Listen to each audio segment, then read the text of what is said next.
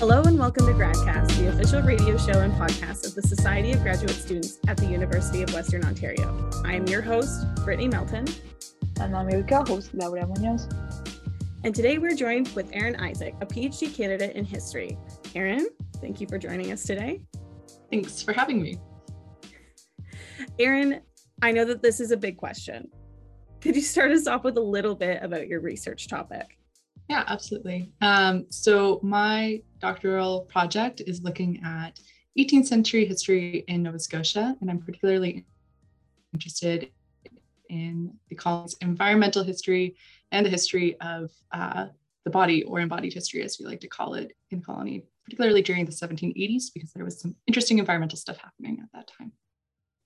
That's super interesting. And my main, the question that just comes right ahead is, how do you do that? Like, how do you do research about these type of topics in that century? Do you have like historical records? Do you have books? Do you have, how do you study?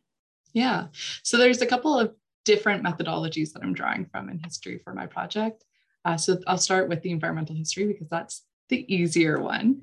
But for that, I'm particularly looking at written documents. So these would be archival documents like newspapers and also almanacs, diaries where people are tracking weather, things like that, to get a picture of how people were perceiving the weather at the time and the environmental conditions.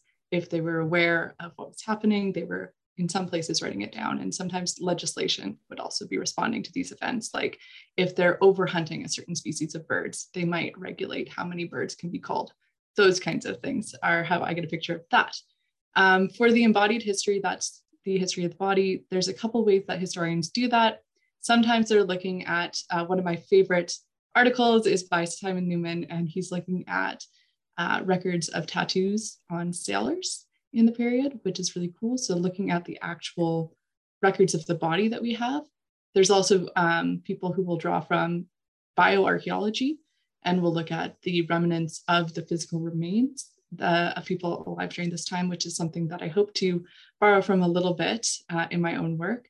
But there's also writings about how people are actually experiencing their bodies. So for me, looking at diaries, also there is texts where they might be talking about the bodies of other people. So for my own work, looking at how white settlers were perceiving Black bodies or Indigenous bodies, is really interesting, in addition to how people perceive their own bodies. That is extremely interesting. And I know that you mentioned Black bodies, white bodies, Indigenous bodies, and I believe you also talk about planters. And I actually have a question, which is, what are planters? And would you mind explaining it? Yeah, so one of the interesting things and one of the reasons I chose to study Nova Scotia at this time is that there's such a myriad of people living in this place at this time. So planters refers to the New England planters who migrated into the colony after Britain took possession of what was then Acadia, and then it became Nova Scotia. So the planters were in the earlier part of the 18th century, in the mid 18th century, and then the Loyalists came after the American Revolution. So it's really two migrations of New Englanders or people from elsewhere in the British Empire that we're talking about there.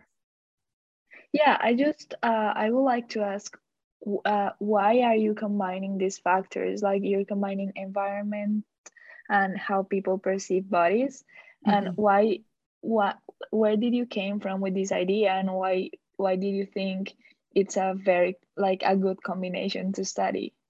Yeah, so originally what I thought I was doing when I was first proposing this project was looking at specifically the ways in which the environmental history of New England, Nova Scotia, New France impacted how people experienced religion and how they experienced race and intersections between those two identities. That comes from, my interests in history of religion. But as I was doing my comprehensive exams, I realized that embodied history is a way that I can incorporate both religion and race within the same study, as well as gender, social rank, geography. There's a whole bunch of different things happening that embodied history allows me to access. So what I'm really interested in is how people articulated belonging. And so the ways in which they engaged with the environment is something I contend was a way that they exerted belonging or expressed belonging within the colony. So for white people, this would look very different than from, for instance, Mi'kmaq communities in the colony. And the way in which they're using the landscape is going to be vastly different. And it's a way of expressing control over the environment in a period when you can't really control everything. But it's also a way of expressing that you are somebody who belongs there, you're fit for that climate, or you are fit in a way that other communities aren't, in the case of my research. Interesting. And I know that you studied for your master's at the University of New Brunswick. So have you always had a particular interest in the Maritimes? And is doing your master's in New Brunswick something that's kind of carried you through, or is this interest predating that? Yeah, that's a great question. So I'm actually from Saskatchewan originally. I'm a flatlander, as we like to say. And I did my undergraduate degree at the University of Saskatchewan with a specialization in Indigenous history and history of the 7 Years' War.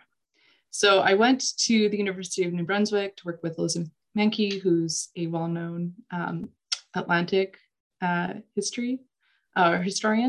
And so she really pushed me to expand what I was interested in and look at different ways of doing history.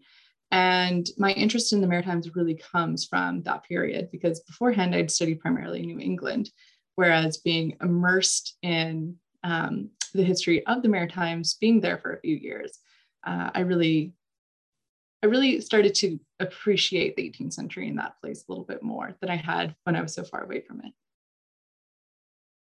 That's excellent. And I was wondering from what you've been looking at, how can you make inferences of how people perceive their bodies based, for example, in tattoos? Like, which kind of conclusions can you make based on this kind of historical records? Mm-hmm. So I should be clear that tattoos aren't actually a huge thing in my study, because tattooing was fairly specifically practiced in this period of time. So I'm looking more to the sorts of religious rituals or ways that people cared for their bodies in the colony as a way to try to understand their experience of their bodies. So, for example, the ways in which they dressed, the ways in which they sheltered themselves in this new climate, how they protected themselves from the elements. Those are things that I'm interested in. And specifically the ways in which these practices tell us about their adaptations into the colony, if they're newcomers. Yeah, so in that aspect, could you tell us about a little bit about the story of that place? Like, what was the first type of population that inhabit that place, who came next, and who had to actually adapt because they were not adapted to that environment? I mean, I kind of can imagine, but could you tell us for sure what actually happened, so I can have an idea of how you are relating those? Because for me, as an immigrant, I had to adapt myself to Canadian weather that is very hostile. Mm-hmm. But I guess it's a completely different experience for people who has been raised here. Yeah, so by the time that I'm studying, there's a long history of settlers coming into the province or colony at the time. But the first people who occupied this place within my region of study would, of course, be Indigenous North Americans, specifically looking at the Mi'kmaq and other Wabanaki communities like the Wolastoqey.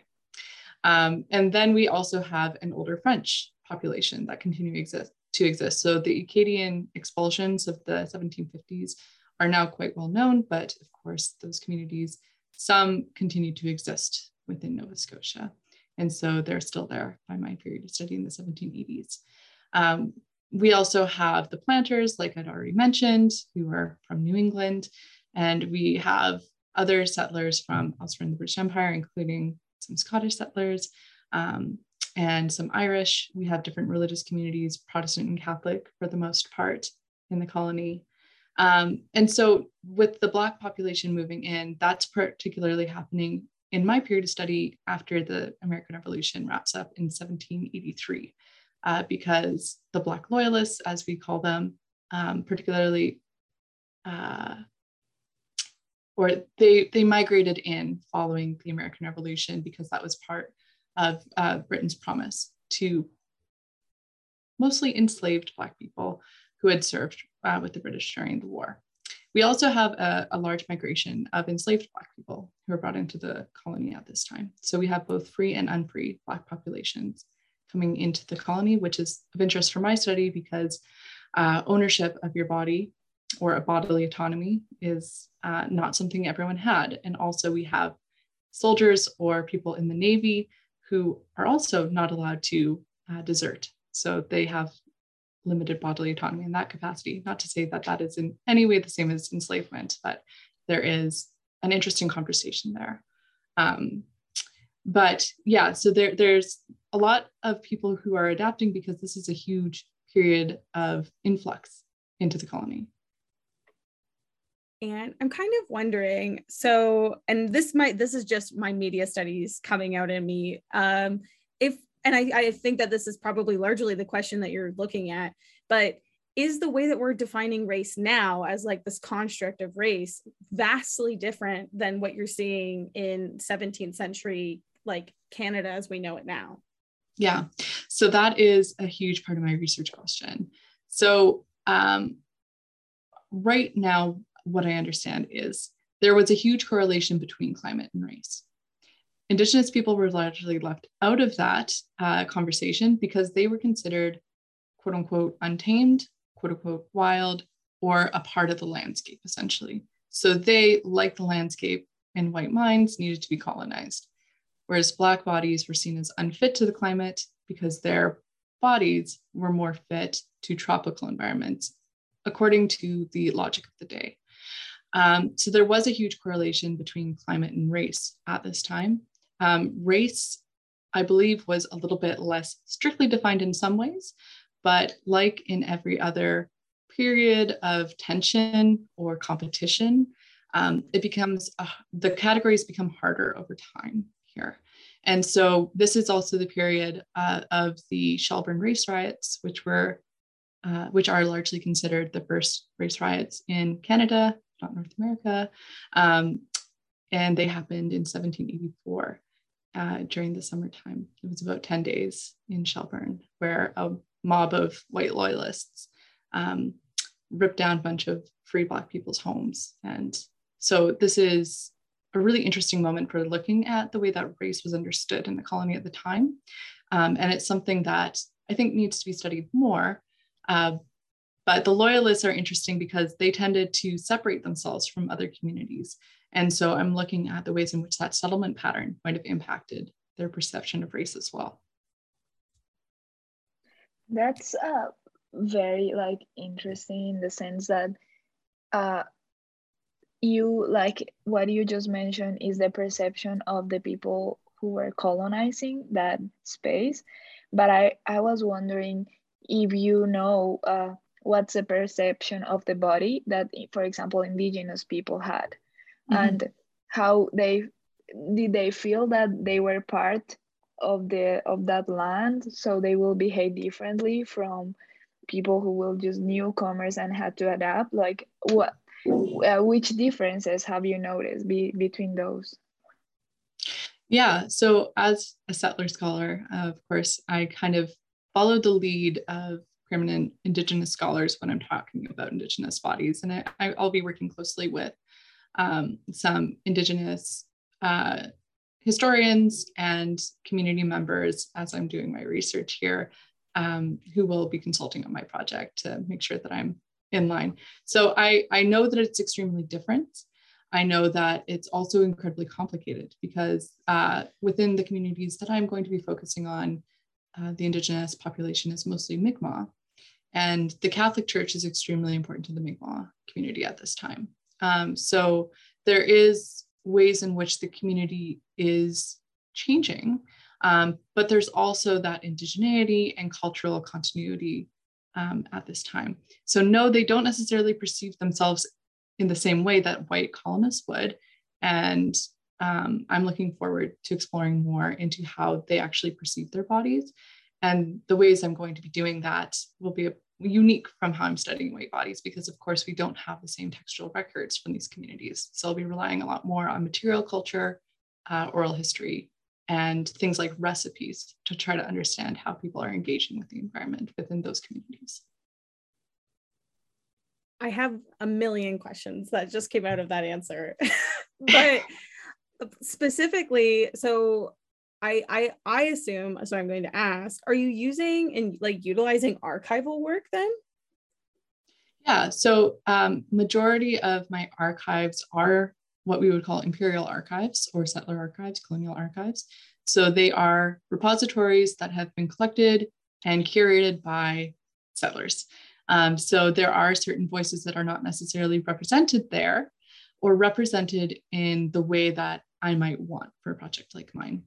So I will be using archives for some chapters and some of the aspects of my work, but I'll also be using museum collections. I'll also be looking at oral histories that are housed in less formal settings or might exist just within somebody's community. So those archives will not be the only places that I will be looking for sources. I think that's incredibly interesting, because if you're looking at the way that white people at this time view themselves in relation to, then an archive is a great place for that, right? If you say that they are settler curated. And so it becomes incredible, I guess, like my challenge is, I think about the ways that now Indigenous culture has been kind of given preference for attention with the 94 calls to action in the past few years. However, what do we do about the history of Black loyalists? Like, is there the same sort of like maybe less formal archival work being done?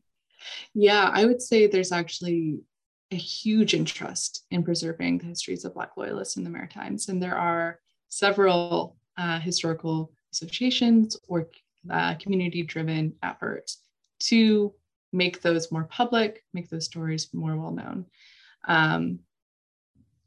The Nova Scotia Museum itself has also done quite a bit of work to try to track the Black loyalist families and those of Black refugees who came in the 19th century after the War of 1812.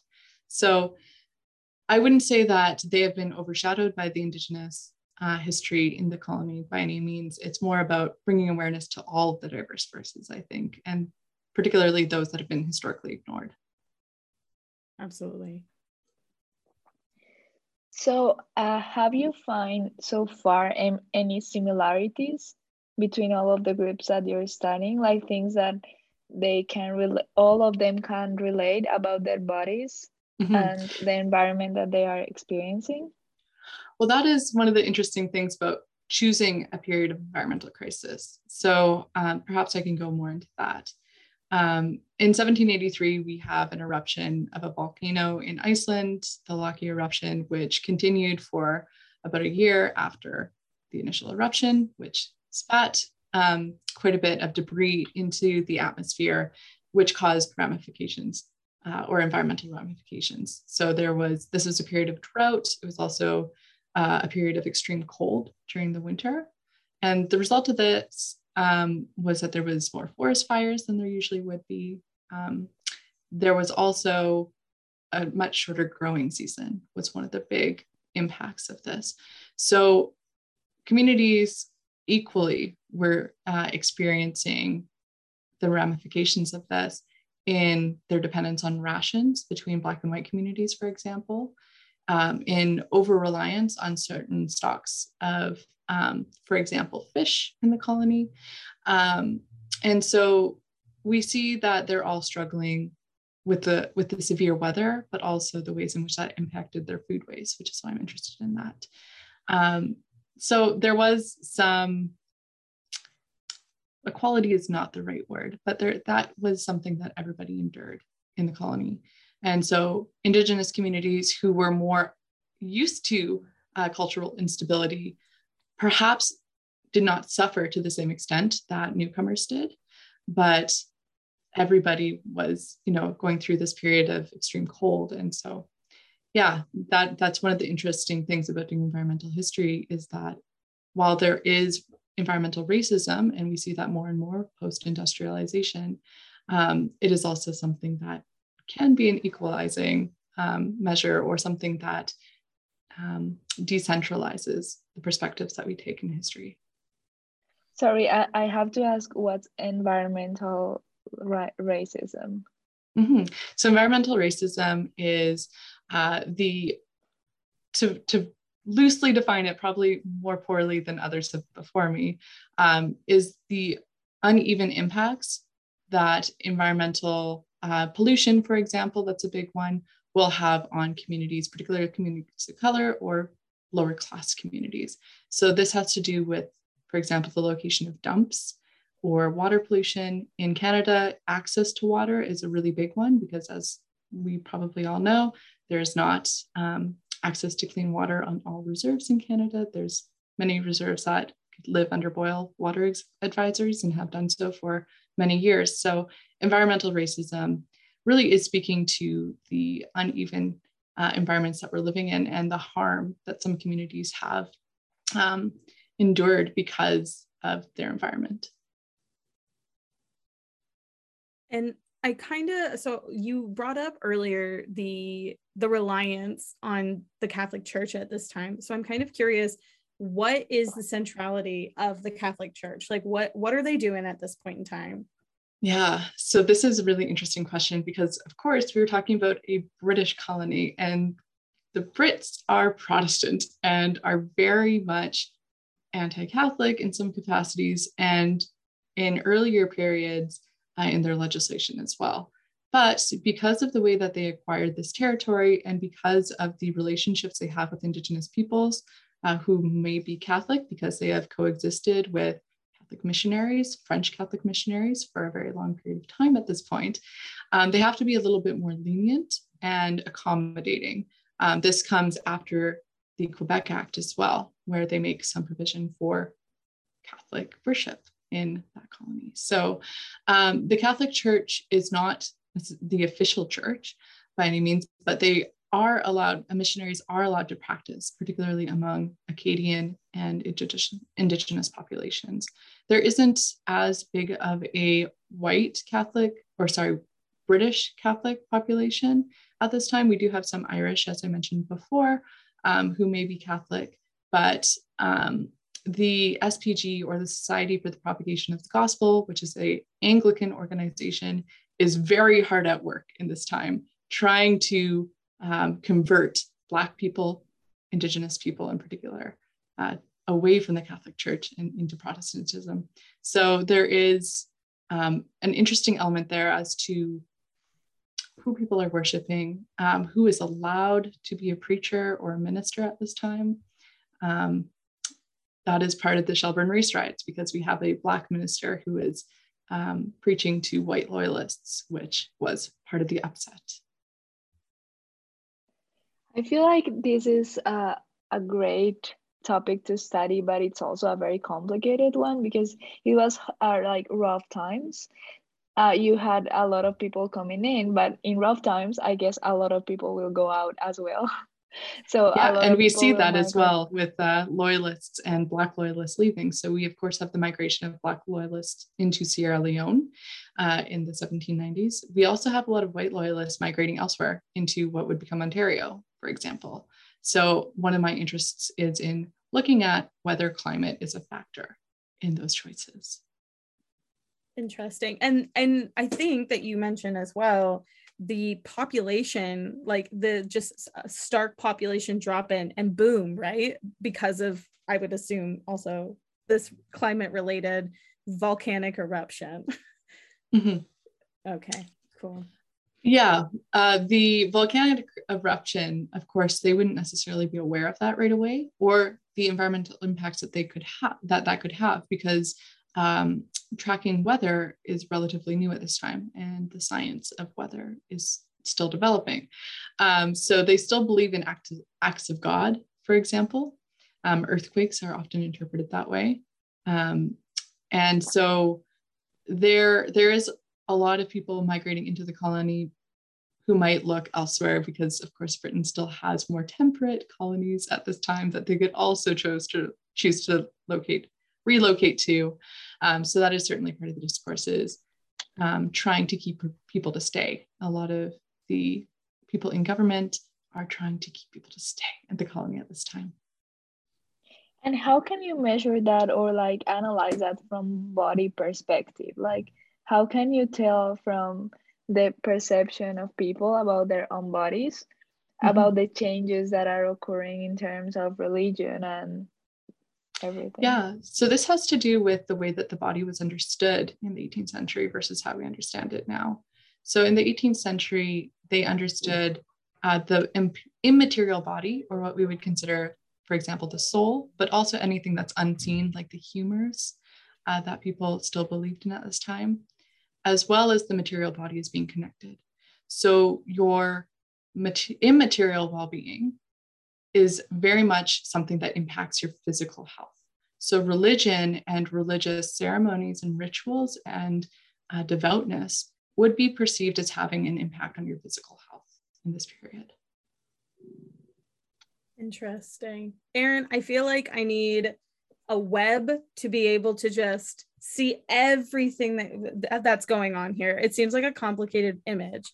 However, I think that there's somewhere I might be able to get more information from you. Would you mind sharing where that is?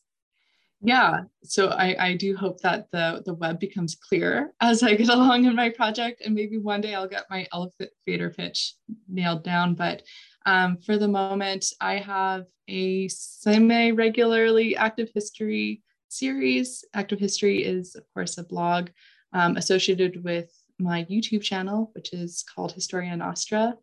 That's HISTORIANOSTRA,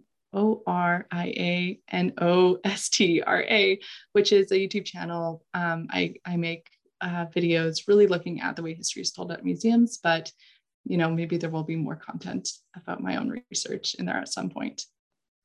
Well, we sure hope so, please. Because I think that me and Laura both would appreciate learning more, because 28 minutes is not enough to do all of what you're doing justice. Yeah, perhaps I should focus in the future on one part rather than the whole platter. It's okay. Laura and I will be all over again. Yeah, and I love the overviews because it gives my thoughts will go everywhere, and then in a couple of years we'll have you again, and you will narrow down more what of your discoveries. Mm-hmm. Yeah, and perhaps my conclusions will have shifted significantly by that time as well, as often happens with history projects. Yeah, that's okay. But with that, we are out of time. And so this has been the GradCast, the official radio show and podcast of the Society of Graduate Students at Western University. I've been your host, Brittany Melton, and my co-host was Laura Munoz Viana. We've been speaking with Erin Isaac. This episode was produced by Laura Munoz Viana. If you would like to get involved with the show or get in contact with us, email us at gradcastradio@gmail.com. You can follow us on Instagram, Facebook, or Twitter at GradCastRadio. To listen to us, we're on Radio Western 94.9 FM. You can also find all of our episodes on our website at gradcast.ca or on podcast apps like Podbean, iTunes, and Spotify. Alternatively, select episodes have been published to YouTube at GradCast Radio. Thank you for listening and have a great night.